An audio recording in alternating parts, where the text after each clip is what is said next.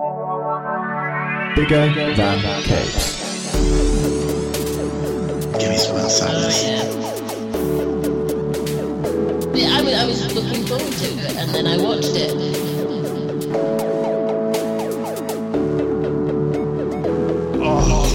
Oh, dry.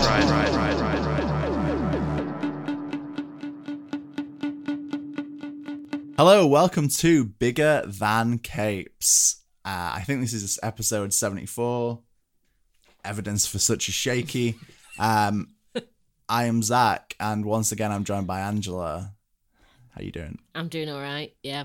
Fantastic. This is another Valiant episode. As teased in our last Valiant episode, Armourclads, we're here to talk about the 2015 tour de force that is Dead Drop. Yeah. Now, I don't want to give anyone any false pretenses about Dead Drop and the quality there within. So I thought the best intro for Dead Drop was to tell you what people thought of Dead Drop in 2015. That's good. I was one of them. But, Direct from the book. Oh, excellent. So Uproxx said that Dead Drop is the single best action comic on the stands, a must read. Was it the only comic on the stands at the time? Newsarama Yeah. gave this 4 stars, saying, Cott's pacing and sense of humour make this book run fast and feel engaging. Bloody Disgusting gave this 4.5 stars, saying it was instantly addictive. Multiversity Comics, a fun ride with tons of great action by a great creative team. Comic Book Resources, 4 stars, thrilling and fast pace. Comics Alliance, a funny, fast and bold race through the streets of the Valiant universe. Also just New York City. Yep. Topless Robot, who I'm unfamiliar with the work of. I want to go check them out now. Impressive. Dead Drop is another great mini-series from Valiant. Oh, no. The taglines on Dead Drop read, a new epic story from Valiant, Yep. which was only true for a few months there. Yeah, A virus thanks. on the loose, a king after it, things are not what they seem. The things that are not what they seem is basically every word you've just heard. Yes. I don't want to be too harsh on Dead Drop, But which is in itself difficult when that's the kind of things people said about this at the time. We love Valiant yeah. as a duo, as a podcast, as a whole Bigger Than Capes. Yeah. I've never heard a Valiant fan talk as positively about this book as the quotes on the book talk about this book. No. There's probably several stars more than I've heard people rate it. Yeah, I've had this described as the worst Valiant book, the worst Valiant crossover.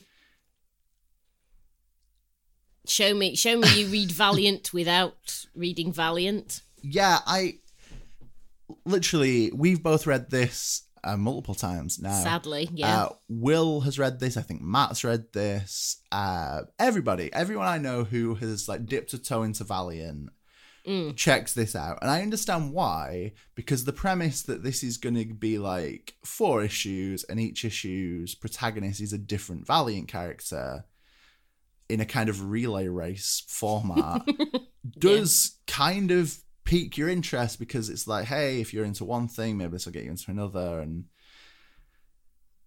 or not, whatever. I'm gonna try and do the premise. Yeah, go for this. I'm intrigued how you're gonna distill Dead Drop into. I'm intrigued. I should have written Into something, but summary. instead I thought it would be more fun not to. Just to wing it. So we open with Exo Manowar, Yeah. Eric, working for Neville Alcott of MI6 fame. Yes. Don't know why that shouldn't be what I'm struggling with here. Of MI6 fame, to run across New York, trying to stop a, quote, terrorist Yep. who has a vial of a Now, this is the first inconsistency. The book says virus on the cover. Yeah. Neville says antibiotic to cure everything.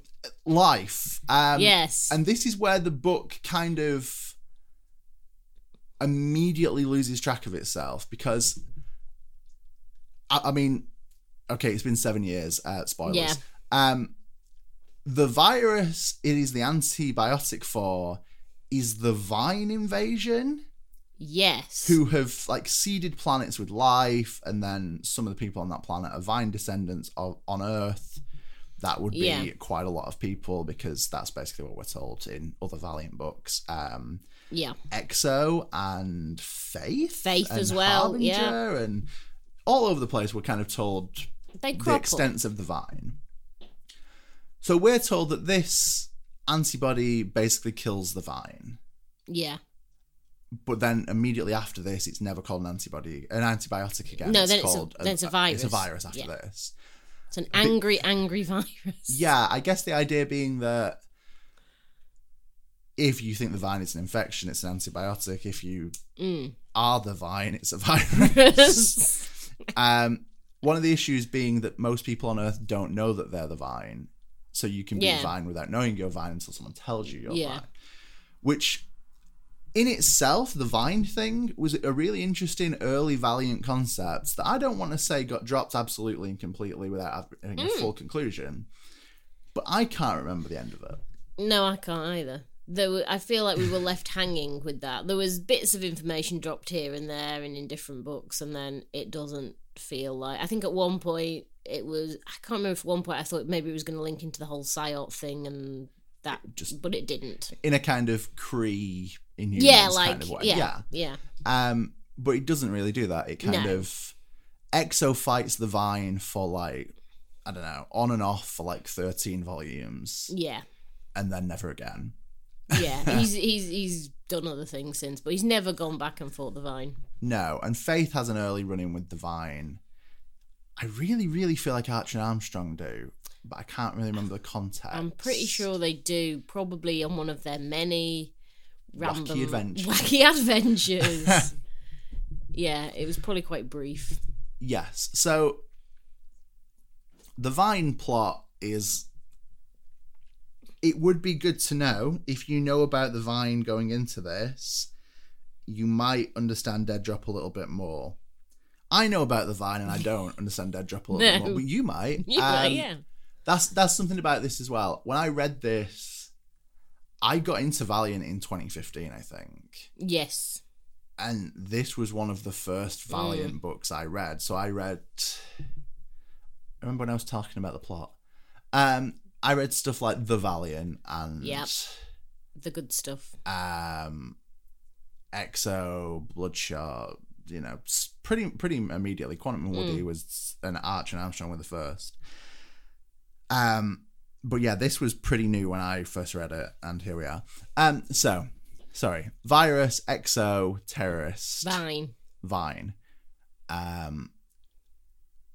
It's basically immediately hinted by the terrorist, who we find out is called Reiko, who has a friend called John.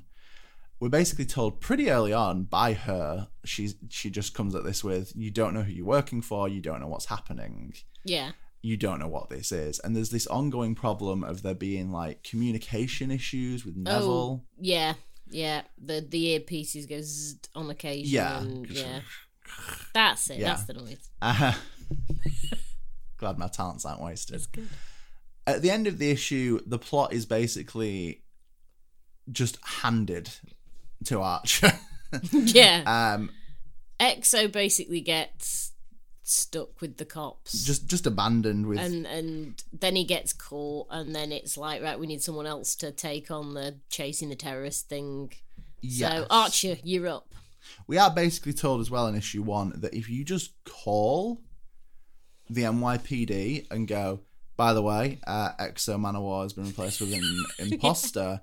All of the NYPD will take that at face value and try just believe you. Try and take out essentially a superhero with like godlike power suit. So yeah, that really intrigued me because why don't we see that more? Why don't we see just like, I don't know, people just calling up, like you're about to rob a bank and you're like, hey, if someone happens to be robbing a bank, like, Yeah. don't let Spider-Man stop me because that's not really Spider-Man. Bye. Yeah. Like, Yeah, is it that, is, isn't is it? that Like- where we're at? Like, Yeah. you just tell. Just I don't know. ring That's a minor detail.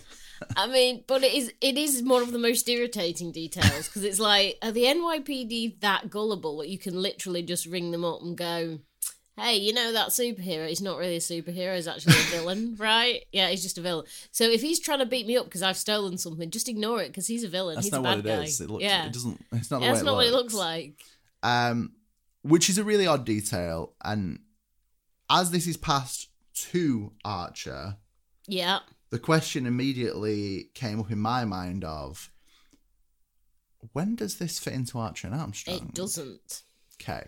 Because I wasn't sure, is this between runs? I mean, it or could be. is- Occasionally, Archer does go, he does leave Armstrong occasionally. I assume that, like he has dates with Faith and Yeah, Armstrong he does ain't, other stuff. ain't coming along and that. But I found it really odd because clearly Archer has been sleeping overnight in a sleeping bag somewhere and Armstrong is absolutely nowhere to be found. Yeah, really odd. With no explanation at all. And that's not the oddest character choice within there. And certainly not, no. But I thought Archer and Armstrong was still ongoing in 2015. I'm pretty sure it was. I'm sure we were still... Hang on. I think Archer and Armstrong finished after this, Yeah. but I also don't want to be wrong, No. So we're going to check it. so I'm going to check. I will say that even if it had finished, it doesn't make... Because they're still together at the end of that run. It's like, so what happened? Why is Archer... why is Archer working for Neville Olcott? Well, there's a question. There's a question.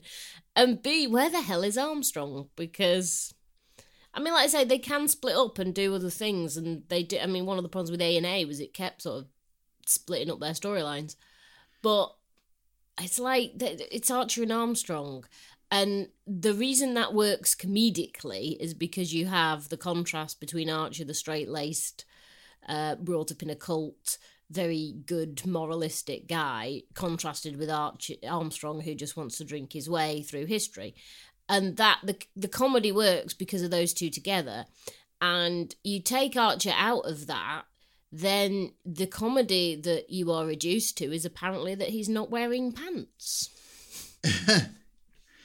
That this is an ongoing funny joke. Hilarious how every other person points out he's not wearing pants. This is, I can confirm, this is after Archer and Armstrong is finished, but before A&A has begun. Damn. So this is this is one of those spaces where we don't know where the characters are. Oh, and yeah. that's okay. That's the nature of Valiant, is that characters get rested and we don't necessarily know what they're up to. What intrigues me with this is, if you were reading Archer and Armstrong and someone went, hey, there's going to be an issue of a book Yeah. with Archer in it, Yes. is that enough of a hook to make you buy Dead Drop? It was. Okay, goddamn right. Well, I mean, look there's at a that. reason I read this, and it was like, oh, Archer's it, because I'm not a massive fan of X, so, I mean, there were two reasons, and it was Archer and it was Betamax, and that was the reason I read this. Yeah, I wish I could say the same. I didn't know anything about this. I think I picked this up because it was Valiant and it was there. Yeah. Issue 3, after Archer has pursued the same terrorist and acquired the virus. Yes. He kind of goes along with you don't know who you're working for, you don't know what's happening angle, and listens to Raiko and John. And then he's kidnapped by ninjas. Yeah. Yeah. I mean, mean, there's nothing else you can say about that. Yeah, he is kidnapped by ninjas, which is so completely. He's kidnapped from a children's birthday party Yeah. by a van full of ninjas that we haven't had any reference on yet. No. It's a choice. It's such a weird choice though, and it comes completely from out of the blue. Yeah. I thought, are we actually having some sort of ninjak tie-in now? When Yeah. I first read it, I was like, I thought that was the ninjak. direction. No. Then issue 3, the issue basically ends with Neville on the blower to whoever, going, call off the next agent. This is a write-off. And during this reread was thinking, it is. Yeah. Yeah. This is a write-off. This whole has book. no direction. We are given the premise in the first issue, Yeah. but we are not, nothing is expanded on it. The second issue could be the first issue, Yeah. and you wouldn't know any different. No. Issue 3 then is pretty fucking weird because Betamax. Yeah, I Betamax, you say Betamax, I say Betamax. Let's just call the whole replace it thing with that. VHS. Yeah. Who is a Quantum and Woody supporting villain? Yeah.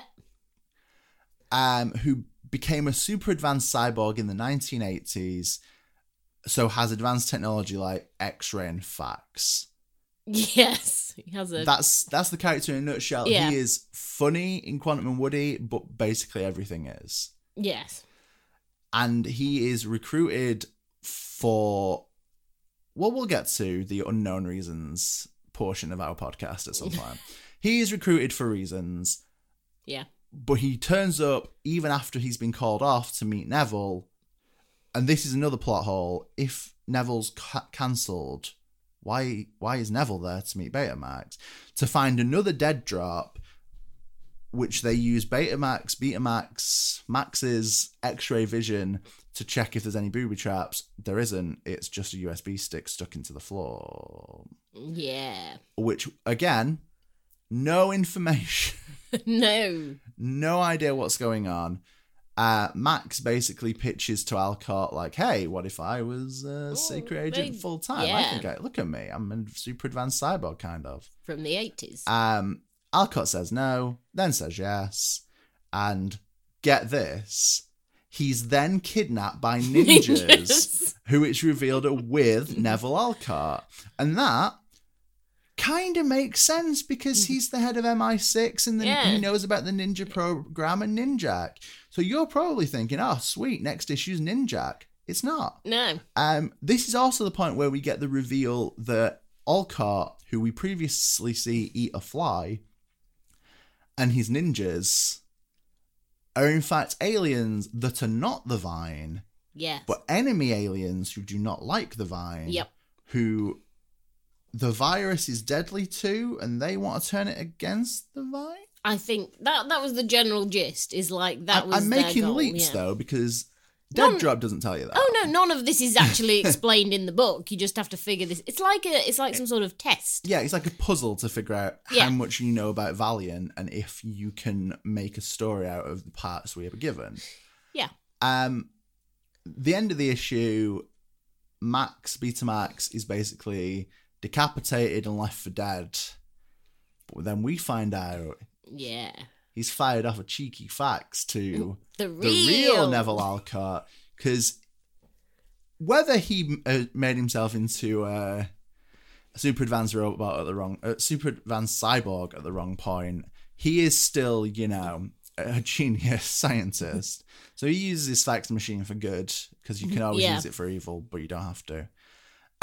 To tip off Neville that the reason his communications aren't going so great is because there's a fake Neville who is also communicating and also looks exactly like him. And has a van full of ninjas. And has a van full of ninjas, the greatest of all MI6 resources. Which then leads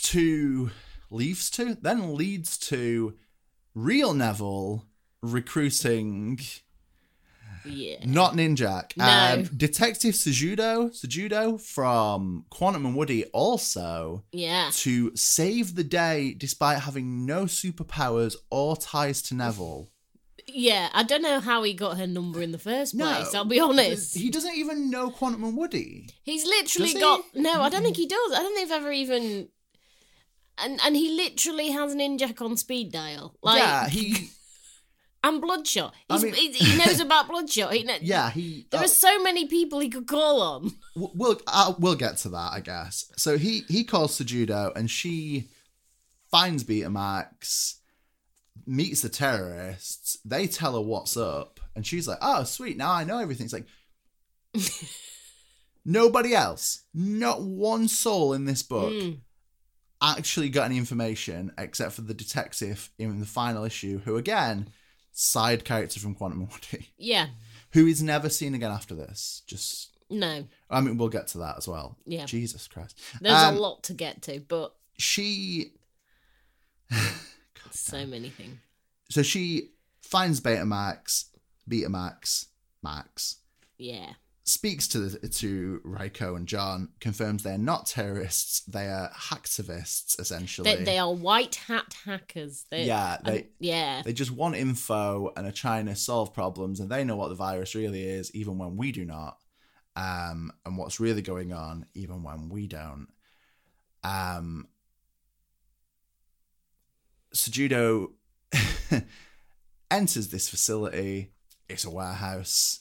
To find Exo in a vat of something.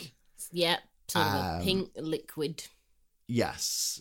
Vague. Archer locked up in his underwear still. Tied to a chair. Couldn't figure his way out of that, which, again, issues. With this kind of weird growth, alien plant life everywhere. Yeah. Frees Archer, or he's about to free Archer and they're about to get on the way, and he's confronted by a infected alien that we have seen earlier, who is now way, way bigger. Yep. Don't know what's going on with that. Huge, building-sized almost, who just wants to die, but instead cuts a deal with Sujudo that she will burn him and the building down. Yeah. After Mr. Nameless Alien has cleaned off Exo and Archer. He fixes them because they're infected, but Yeah. now they're not infected because he's fixed them. So he's going to disinfect them both, let them go, and in exchange, die. Just get burned. Not to the ground. sweetest of deals, but whatever. Shockingly, this is the end of Dead Drop, as Sujudo writes a letter to Alcott, basically going, "Hey man, I ain't doing this shit again. It should have never come to this. You were on the comms to me and you were ready to let Archer and Exo die," which I never got from the narrative. No, I never understood that was what his deal was. Because for the greater good of the human race, Yeah. two heroes can die. Fine, sure, okay. Apparently. And there was another way to do it, which was cutting a deal with the alien and burning the building down, which Neville was meant to know. I don't know. And we then find out in the final page, the best page. The best greatest page, part of Dead Drop. we learn that Raiko and John have basically absconded with the body of Betamax and restored him to his former glory with the upgrade of a CD drive, a floppy drive, and a Polaroid camera, and 1980s, 1990s upgrades to bump him up a little bit. That is Dead Drop in a nutshell. Yep. This isn't the first time I've ran down the narrative. I did this yesterday just to double check. That was what happened. There was a coherent way to explain Dead Drop. There isn't. There isn't, no. But no. That was a good attempt, though. That is the full plot of Dead Drop. You are welcome. I've just saved you from Dead Drop. We've read Dead Drop, so you don't need to. Yeah. The problems with this book are many. there is no repercussion or fallout from anything. Nope. The virus, the alien race that opposed the Vine, never mentioned ever again. come to light again. Nope. Sujudo, Betamax, and Archer never have any reason to know Neville or MI6. No. They are also all US operatives, if you want to using the word operative loosely, while Neville is based in the UK. Yeah, not sure how he ended up running the operation when he is literally thousands of miles away from New York. And shouldn't Gate be the people doing this? Yeah, it should be Gate. And also time zone difference.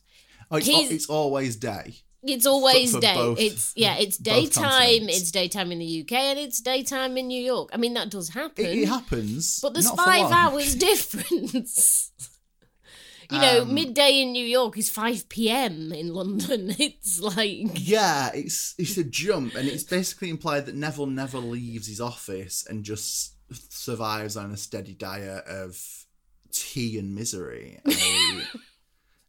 Yeah. Phone calls from people getting cut off, and I don't know, it's...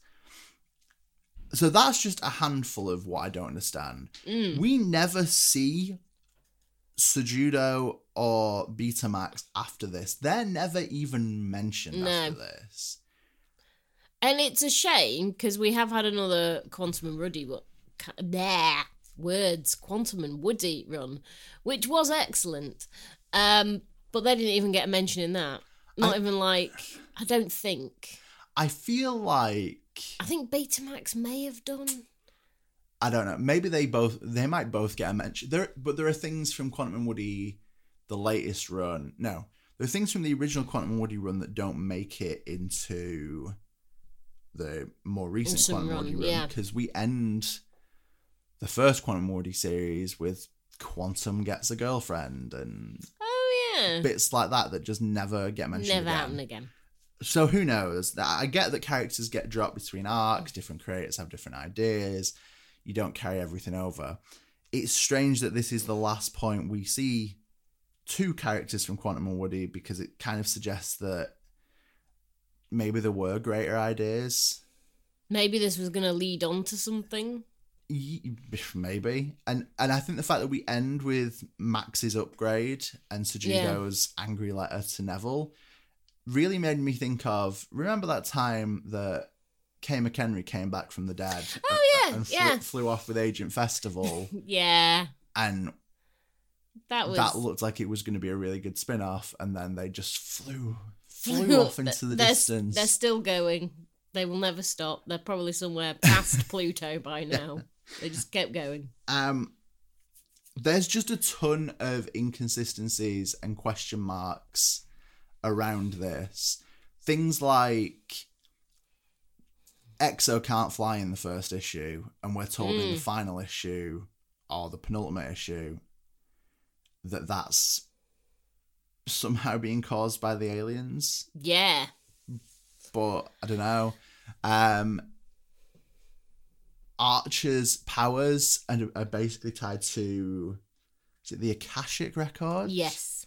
So normally when he does things, we have a little almost like dictionary style box pop up, like reference book. Yeah, like a definition encyclopedia of thing. This is that says Taekwondo,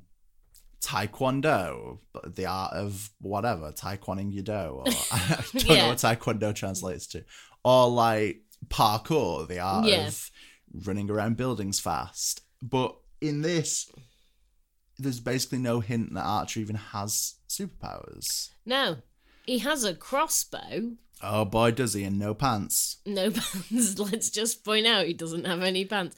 Which is weird because, I mean, he does have crossbows and but it just... Oh yeah, crossbows with the rest of crossbows with the rest of them. But it just feels... Not the best of them. Not the best. It just feels like, his name's Archer. So he's an archer, obviously. So he's got to have like a bow all the time. And it's like...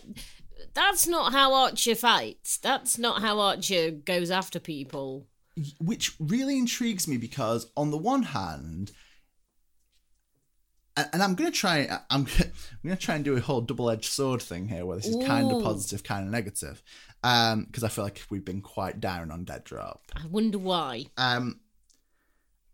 It comes across that Alice Cott, who is the writer. Oh, so we didn't do the. We didn't mention who was behind this. This is written by Alice Cott, art by Adam Gorham, colours by Mike Spicer, letters by Dave Sharp, designed by Jared K. Fletcher, and cover art by Roel Allen. Now, that's a pretty good team. It's a decent group. And I'll be honest, I am not the biggest fan of Alice Cott's work. No. Started reading Wolf and couldn't really get into it. I started reading Generation Zero and just wasn't into it. Not Generation Zero. No, I wasn't. I was really into Generation. I started reading Generation Gone, which I just, again, wasn't really into. I'm really into Adam Gorham's stuff, although I'm conscious that I think all the stuff I like from him is after this. We'll come back to that. My Alice Cott point was this. Yeah. His writing of Archer suggests he's read Archer and Armstrong, but also not paid attention to Archer and Armstrong. Yeah. I think the character feels in keeping with Archer. It does some of the time, but then there's this little pissed off vibe. Yeah. Which doesn't quite fit, because Archer does get pissed off, but the whole point is that he rises above that. Whereas this is more like he's standing in the paddling pool pointing a crossbow at someone and like, there's a terrorist, get out my way. Bit less. I guess the specific moments, so stuff like he jumps off a bridge at one point, or jumps off he jumps off of something and just screams for the common good. Yeah, that's very Archer. And he gets thrown off a car into like a bin, what they're called, a garbage truck, as the Americans would say. I don't know what we call them in England. A big bin, a big garbage can. Yeah. Dumpster. That's the word. Sorry. I was just trying to figure out what we called them in England. It is a garbage truck. I just don't remember what the English term for a bin lorry. Bin lorry. God, that sounds the most English thing in the world now. Bin lorry. So he's chucked in this bin lorry. He's chucked into bin lorry, yeah. And comes out with the glorious line of, I am trash, but I am victorious trash. Which, I don't know if it's on brand for Archer. No, it's not. But it is funny. It's one of the funniest lines in there. I just don't think it's very Archer. I would argue it's the funniest line. It's the thing that and Betamax at the end are the things that have stuck with me strongly. I like Betamax's facts as well. To the real Neville Alcott. If you are the real Neville Alcott. It's written with such a hi. I hope this finds you well. I've been kidnapped by aliens. You might not know me. Our Neville Alcott knows me. If you're our Neville Alcott, help. Yeah. Please save the other two people that have been kidnapped that I mysteriously knew had been kidnapped, even though no one really told me that they had been kidnapped previously. I do like, that's another carryover detail that suggests. So the end of my point with Archer and Armstrong was that those little reference boxes as to Archer's powers that aren't there, which suggests he's read some, but not enough to. I don't know. He's read Volume 1 before the Akashic Record. We know this. Oh, we don't know this, but I believe this. I do like the carryover that Betamax just doesn't die. So he dies in Quantum and Woody. Yeah. And then comes back like a volume later, and he's turned the opposite half of his body into, which he'd frozen, I think. Yes, he had. He'd kept it. He kept it, so if this happened, he could make the other half of his body into a cyborg. Also 80s technology, which refuses to. How? If you only have half, which I get is digging DC Comics and how Cyborg works, where he dies all the damn time, and he could just come back in and just fix him a slightly different outfit, and that's. I mean, that's how basically you change his outfit, is you just kill him off. It's Yeah. not like these other heroes who, just change their wardrobe. No, you have to kill Cyborg to give Yeah. Cyborg a different outfit. I like, because we see him we're like, there is definitely, and this is going to sound like some kind of fantasy I've made up in my head, there is definitely a version of Cyborg in DC where he's in like thigh-high boots and like a wrestling style singlet, Nice. and then after he's like way more metal at times, not like Not that. Yeah. not like, I don't know, Slipknot metal, but like physically is metal. Physically actual metal. Digging a real hole here. This is... Betamax never gets any more or less metal. He just gets No. more metal. He He just just swaps which half of him's metal. Yeah. He might be into Slipknot. I don't know.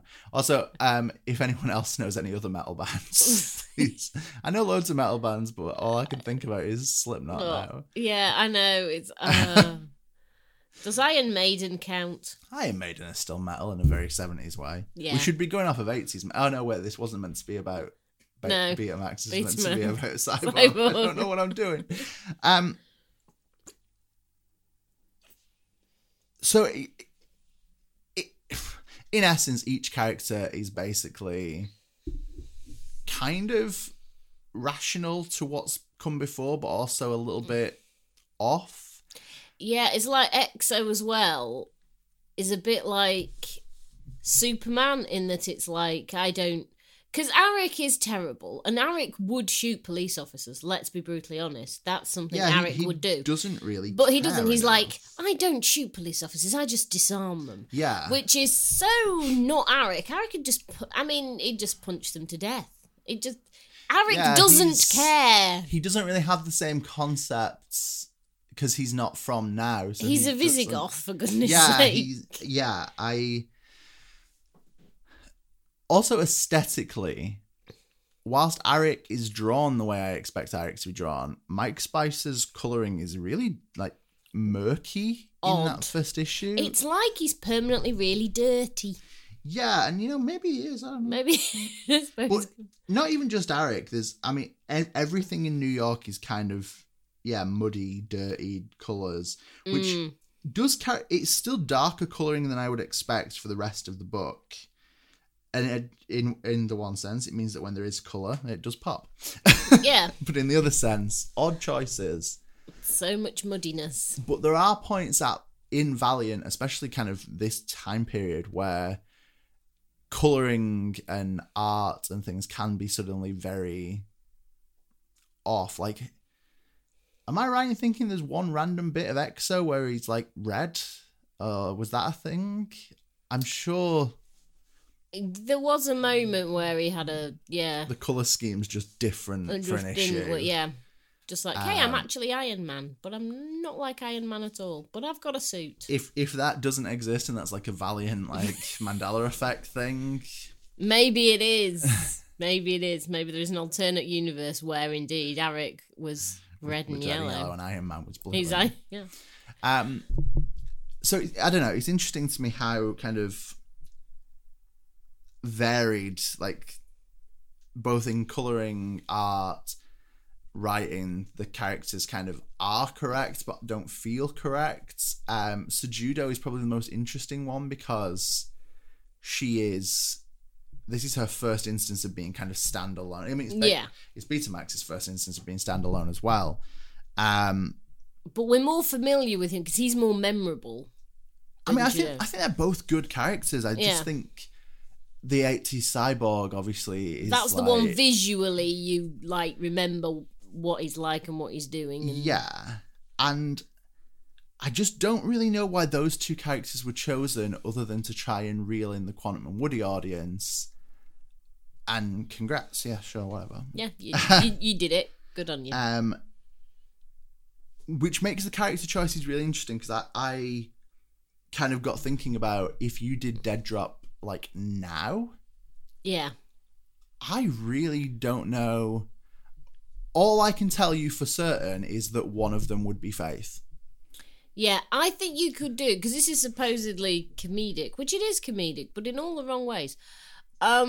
It's almost like it wants to be funny, hence why we've got Archer and hence why we've got supporting Quantum and Woody characters. And it's like, if you did it now, just go all in with the comedy, just go Quantum and Woody, Archer and Armstrong, throw Faith in there because she's got a link to Archer and Armstrong. She is funny.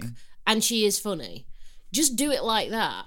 Because Exo is a really weird choice, aside from he is possibly the most well-known Valiant character. At this point, he's the biggest, I guess. It's got to be between him and Bloodshot. Maybe Ninjak.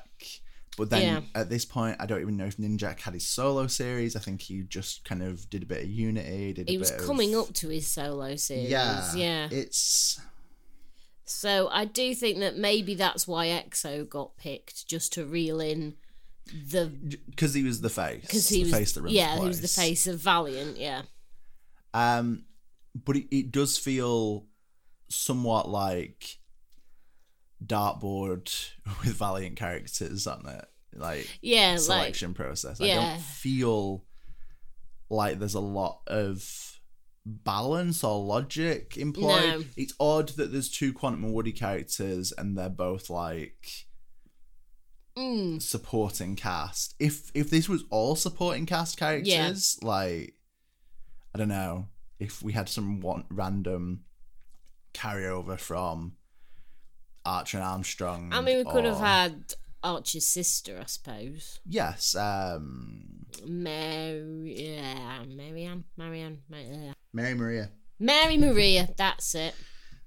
The sister Mary Maria. Yeah, it would make sense, if you're going to pull supporting characters as far as Archer and Armstrong characters go, because she's got the Sisters of Perpetual Sorrow, and they... cracking band name. I love that group. If Sisters of Mercy wasn't taken. Yeah. So you've got all them. So there are supporting characters in Archer and Armstrong you could have used if you wanted to go down that route. And I guess it begs the question of what the intention of Dead Drop was. Was it a really offbeat crossover book? Was the intention to spotlight lesser seen characters? Or... I don't know. I just don't know what the aim was. I also, the more I look at A Virus on the Loose, A King After It. Well, the virus isn't loose. The virus is literally in a tiny vial, yeah. And who's the king? It's obviously Arik. Because he's king of the Visigoths. And at this point, we'd had To Kill a King. To Kill a King, the Unity book. And then But then I'm like, is the alien a king? We don't know his credentials. He could be kingy as hell. He could be anything. Kingy isn't a real word. Kingy. He's really kingy. But I mean, we don't know how they ended up on Earth, why they tracked it to Earth, how it got to Earth. Dead Drop. Also, why is it called Dead Drop? Dead Drops are explained to us. Yeah, exposition. In the first issue. Raiko and John are then trying to get to a dead drop. Yeah. And every dead drop they go to, it's like, not this one. It's been compromised in some mysterious way. And fake Neville is kind of checking out these dead drops too. But we're never told who Raiko and John are trying to dead drop this virus to, which is a huge plot hole, because... The answer could purely be Ninjak to get it back to Alcott to finish the plot. Or Axe and Harbinger. Or imagine we had more hacker tech characters. Livewire, Bloodshot. It's almost like we do have technology-based heroes here. I just can't figure out where this was ever going or how it was going to get there. Also, stuff like there are little bits where we have like kids. I think one of the kids at the party says to Archer, like, you can't just say someone's a terrorist because you think they look like a terrorist. Yeah, I'm like, is that a political comment you're making? It's like, are we trying to be deep now? Because Christ, you're picking your moments. It's Archer's wearing no pants, standing in a kiddie swimming pool, paddling pool. And it's such a weird book. Tonally, it doesn't quite know where it's at. Like, am I a comedy book, or am I trying to make some comment about society in general? Am I a thriller book? Am I just a random book where characters tag team each other so you can cross over some aspect of the Valiant universe without really trying? Is it all of the above? I feel like probably. On positive notes, and there are some. There are definitely some positive notes. In terms of Jared K. Fletcher's design, I think the idea of each issue starting with a shot of New York and kind of showing where each page the little map on the map is... I mean, I'm not necessarily sure that actually lines up with the pages. I didn't check. But the concept of this is a relay race across New York City into essentially New York State is quite a nice idea to visualize that. I like that. Yeah. And I think Adam Gorham's art is good. I think he's a good artist, and whilst I know he ends up doing more Valiant, some of it covers, some of it interiors. Google claiming Punk Mambo, War Mother, Escape from Gulag 356? Yeah. Or 3, I don't know, something like that. Also TMNT, and he is the artist for the Blue Flame from Vault, which is really good. So I think his art, whilst it's not as good here as it is in some of his later projects, which is, the way it goes, does work and feels not entirely like Valiant House style. I feel like Valiant hadn't quite reached that point yet. Now a lot of their books look very similar, but at this point, other than Clayton Henry doing a lot of work, man, was he doing a lot of work. I'm not sure there was an overall style Valiant at this point. They were moving toward that. They were definitely moving toward it. They seem to be moving away from it now. Yes. But they were definitely I think it's probably 2016, 2017 when it hits the peak of Valiant House style. Definitely. And I think this exists in a nice little space in terms of art. I also like how the covers are all Raoul Allen, who is... It's very good. Just really good. Very good. I don't think we get like Raoul Allen interiors until Eternal Warrior, or at least full interiors. So his cover work is really solid. Excellent. And kind of works as like standalone, almost pop art kind of artwork. And if this didn't say all the Dead Drop stuff on the cover, this would just be a really cool random photo of Armstrong. Exo. No, fuck. It's Exo, that one, yeah. Of Exo falling out of the sky.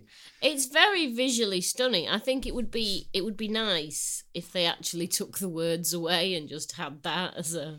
Yeah, I mean, it's interesting as well because, like, so issue 2, his cover is basically a police car driving through a load of money. I don't know, it's weird. 3 weirdly hints at Betamax, and 4 is kind of a film noir cover with Detective Sejudo. So the covers are good, especially if you're into some really unlikely characters. This might be Betamax and Detective Sejudo's only cover appearances, so that makes them worth something. Dozens of pounds. Yeah. At least 12. So visually, I like this a lot.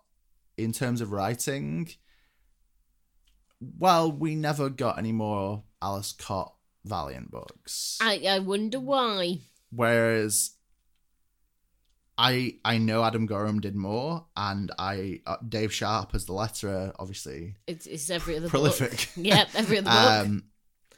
I don't know about Jared K. Fletcher as a designer. I can't see any reason he wouldn't have done more. No. And I'm not sure about Mike Spicer as a colorist either. He colours so much, it's difficult to remember what he's done for Valiant specifically. I always associate him with... Who's that guy I like, Angela? Which guy? Wrestling and... Daniel Warren Johnson. Oh, yeah. He always seems to colour for Daniel Warren Johnson, which I'm going to have to fact check now and remove if that's not true. But Edit it out. I'm pretty sure he did the colours for Wonder Woman's Dead Earth and Extremity. Do a Powerbomb. I'm pretty sure he's... Yeah. So yeah, I kind of associate those two, and whenever his name pops up somewhere, like, hey, Mike Spicer, man who does colours sometimes for Daniel Warren Johnson. They're good colours. He is a good colourist. I think the colour choices here are strange, but that might not necessarily be him. Yeah, I don't know how much of it is his own choice and how much of it is like the vision. The vision, because the vision is weird. I don't know. This, whilst the art is strong and colouring's a little bit weird, I think lettering is decent and as I've said, design is good. My biggest question is just why. Why? Yeah, why? Why these characters? Why this plot? Why does this even exist? No fallout from it. No acknowledgement as to why the characters know Neville. Just everyone knows Neville. Can I just say, one thing that did annoy me is, like, Neville's got... He doesn't look like Neville in this. No, he looks much thinner and, like, has much darker hair. Yeah. He also... I don't know, he just doesn't seem very Neville. And I guess that's quite vague. It made sense that he's not quite Neville, Neville, when he's fake Neville, but then real Neville appears and you're like, this still isn't Neville. Like I say, all the characters are really close to being correct, but are a little bit off. It is a bit like the Mandela effect. We've sidestepped into a slightly different universe where these are things you know, but they're slightly different. And I don't know, this again, I think this is quite an early book for Alice Cott, and I appreciate that Valiant kind of were giving a lot of people early opportunities to work in kind of editorial-driven superhero comics stuff. And obviously Valiant isn't Marvel or DC in terms of editorial, like, we're all aiming towards Harbinger Wars 2. Oh, God. I mean, those words are true, but not at this point. Yeah. And there's a fair amount of creative freedom. Yes, and I think there are good things about this book.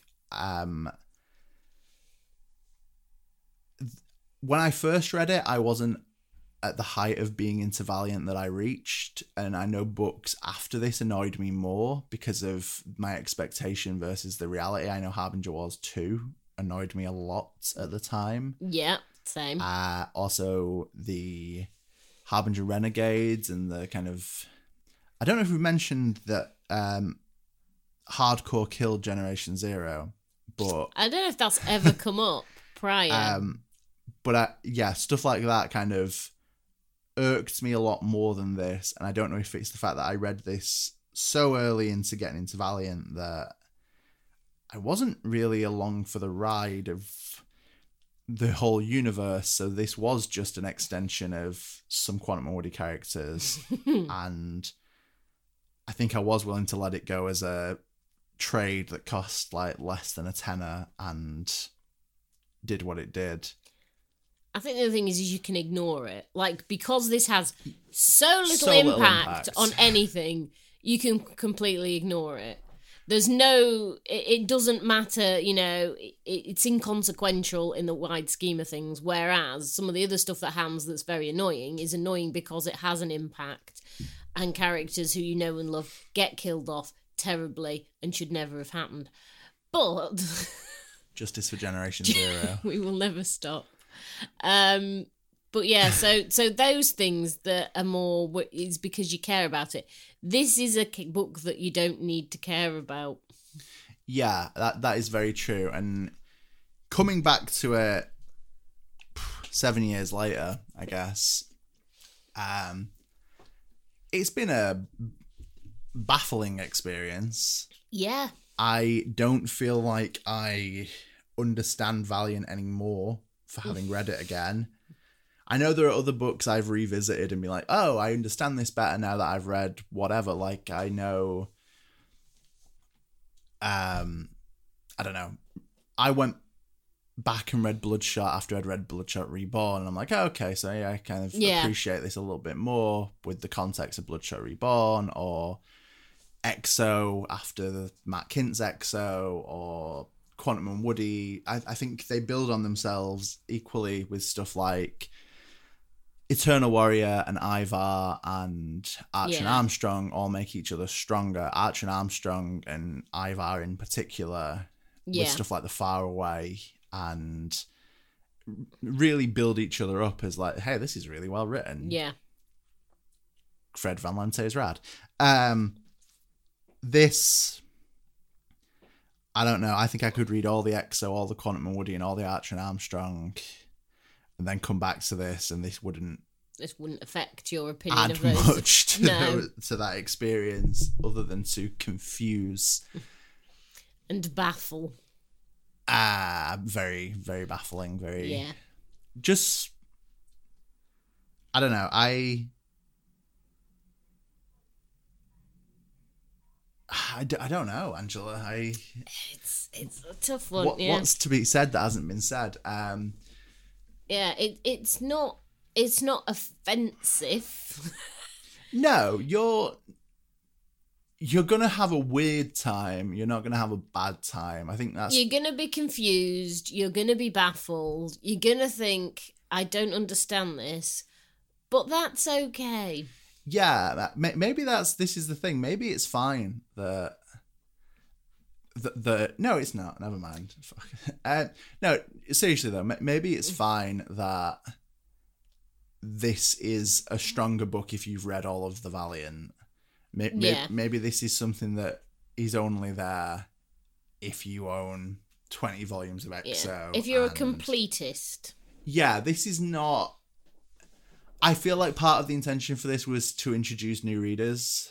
Yep. And I think if this was your first Valiant book, you would have questions. You would have a lot of questions. You might question your choices. If this is your first, last, middle, 10th, 100th Valiant book, whatever. You'll have questions. You're going to have questions. Because we were talking before we started recording about how many Valiant trades we own and how many Valiant singles, how much Valiant we have and have read.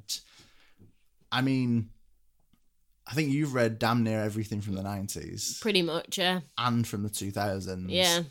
I've read pretty much everything from the 2000s, with a few very recent volumes that I've not read all the singles for yet, or I don't know. And for the 90s, I'm not you, but I've read a lot. And I don't know. I look at this and think, do I only have this because I was so enthusiastic about Valiant? I know there was a point in 2015 where I'd read Quantum and Woody and I'd read Archer and Armstrong and I'd read Bloodshot, EXO, whatever, and was literally at a point of going to both comic book shops in Manchester for what Valiant trades do you have that I haven't read, because I was so into the universe, and that's basically the reason I have this. And I think if there'd been more Bloodshot or more Quantum and Woody or more anything, this wouldn't have been the one. No. Dead Drop got lucky. Dead Drop did get lucky. But again, that is the nature of Valiant and the kind of hardcore Valiant fandom that did exist for a good few years. Yeah. From 2012 through to 2018, maybe. I knew a lot of people. Okay, that's an exaggeration. I knew people who... Some people. Were reading Valiant start to finish. Yeah. Pretty committedly, and buying singles, buying trades, buying hardbacks, buying me and you included. Yeah. And those were what I like to call the golden years. There was it's hard to explain to people who haven't dabbled into Valiant That's not logic. Haven't read any. Haven't read any Valiant. It's hard to explain that there was this hardcore phase where you were like, give me all the Valiant now. I'll take some Valiant, please. Any of it. I don't care. Yeah. And where the writing was really good quality and a lot of good writers doing basically what they wanted with kind of semi-established heroes. So Yeah. Fred Van Lente, Jeff Lemire, Matt Kinn basically kind of shaped the universe. Josh Dysart, of course, Yeah. as well, and managed to really define like what comics were. And there's other Yeah. people, Dwayne Schwazinski, Yes. Dwayne someone. I can't say your last name, Dwayne. I'm sorry. If you want to come on the podcast and explain it to me. We're willing to, yeah. We'll hear from you. And I don't know, Robert Vendetti. Yeah. There's a lot of big names who did really definitive work in the early days of Valiant. Yeah. We say it a lot, but even people like Elliot Rahal, who was basically brought in to save the day quite frequently. Yeah, he came in to fix whatever had gone wrong. Yeah, if writers had to leave or books were falling apart, he seemingly fixed problems. But there was a really solid, and it's not all perfect, but No. there's a lot of really good Valiant, and I think we're a bit more hit and miss the last few years, and it feels like we're not really getting the amount of comics from them that we were getting for it. No. Felt like they were always increasing the number of books, and now Yeah, they've scaled right back. I mean, we were getting like at least a book a week, yeah. and sometimes two. Whereas now it feels like we're A couple of books a couple month, of, yeah. if that, and it's the same stuff. So at the moment we've got Archer. We've actually got quite a few. We've got Archer and Armstrong is still going. Book of Shadows, although that's a limited run, and then Bloodshot's just starting. So that's actually the most we've had. But then there's nothing else coming till like later this year, early next year. Yes, which probably isn't going to be that big of a crossover because that will be when Bloodshot's wrapping up. Yeah. And I don't know how much longer Archer and Armstrong is going to go. It makes sense. We're kind of on a new arc because we've done the last one, so there is stuff that needs to happen. yes. But Book of Shadows is a limited. Yeah. I can't remember if it's 4 or 5 issues. Yeah, so. something like that.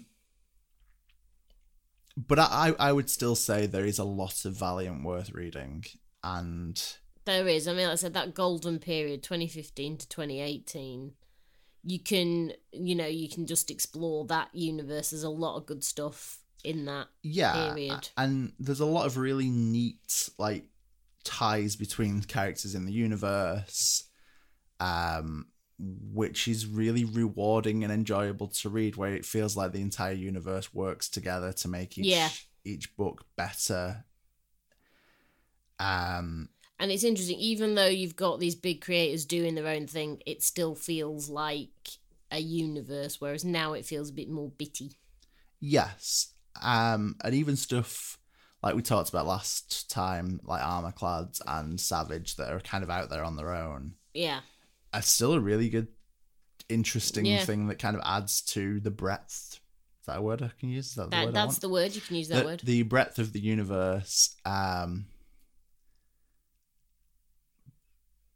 I don't know. I just think there's a lot of good Valiant. Dead Drop just wouldn't be my starting point. No, if you're starting with Valiant, leave Dead Drop till you've read some other stuff. And if you are a completist who has to read every single appearance of Exo or Archer, if you're me, then go. Yeah. Then read it. But I remember being excited. I don't think I've got it in singles. But I don't think I've ever seen this in singles. I don't think but I do remember getting excited when the trade came out and then just being confused. So it's not a good starting point, but it exists. That's all I can say for it. It exists. It's baffling, it's confusing, but it's not terrible. No, it's not terrible. And I can see that at the time it probably was you know, the bottom of the Valiant barrel because Yeah. everyone else was much... doing such good work that by contrast, it seemed really good. No, it did not. But by contrast, it seemed really bad. But I think in the grand scheme, yeah, you could do worse than Dead Drop. You can do better than Dead Drop. You can do far better, but you can also do worse. Gotta say though, if any of these creators come to a convention near us, definitely getting Dead Drop signed. I need to find my physical copy just for that reason. I'm gonna throw this one out here as we often do. If any creator involved in this, Alice Cott, Adam Gorham, Mike Spicer, Dave Sharp, hell, Jared K. Fletcher wants to talk about them maps. I would love to do that podcast. I would love to do the Alice Cott explains Dead Drop. Yeah. The gauntlet's been thrown down. Hit us up. We're at Bigger Than Capes anywhere we can be. Got our website, biggerthancapes.com, where Angela will be talking at length about other Valiant books this week, I'm sure. Yeah, there are reviews for this week. And we'll be back soon, no doubt, to talk about something or other. I don't know what at this point. This has been an interesting one. Hasn't it just? Would you like to do more Valiant revisits? I think it's interesting because, I mean, Dead Drop, I was not a big fan when it came out. I mean, it was the opposite. I hated it. And now I feel it's been rehabilitated slightly. So I'm wondering what else from the past we could try and rehabilitate. Anything but Acclaim. Because that's just beyond anything to rehabilitate. I do like Acclaim Quantum and Woody, though. They are the only good thing.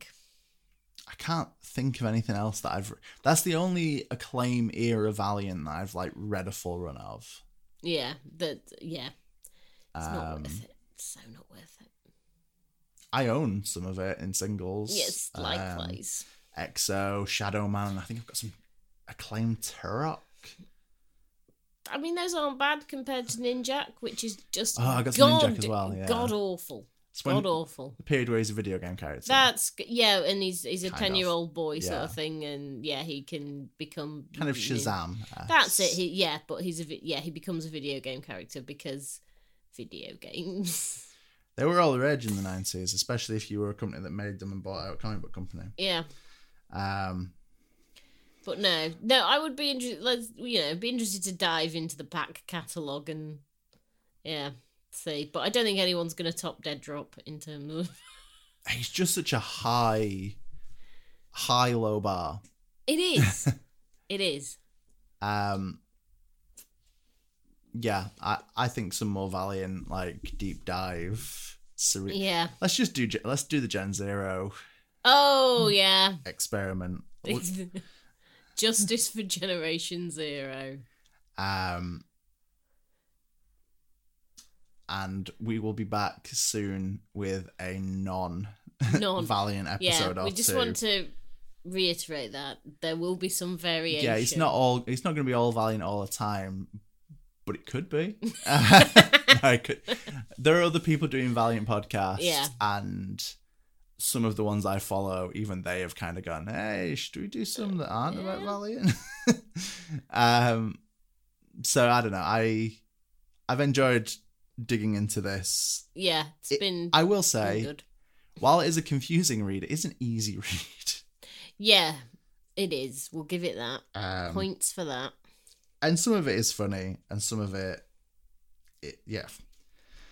weird. I am trash, but I am victorious trash.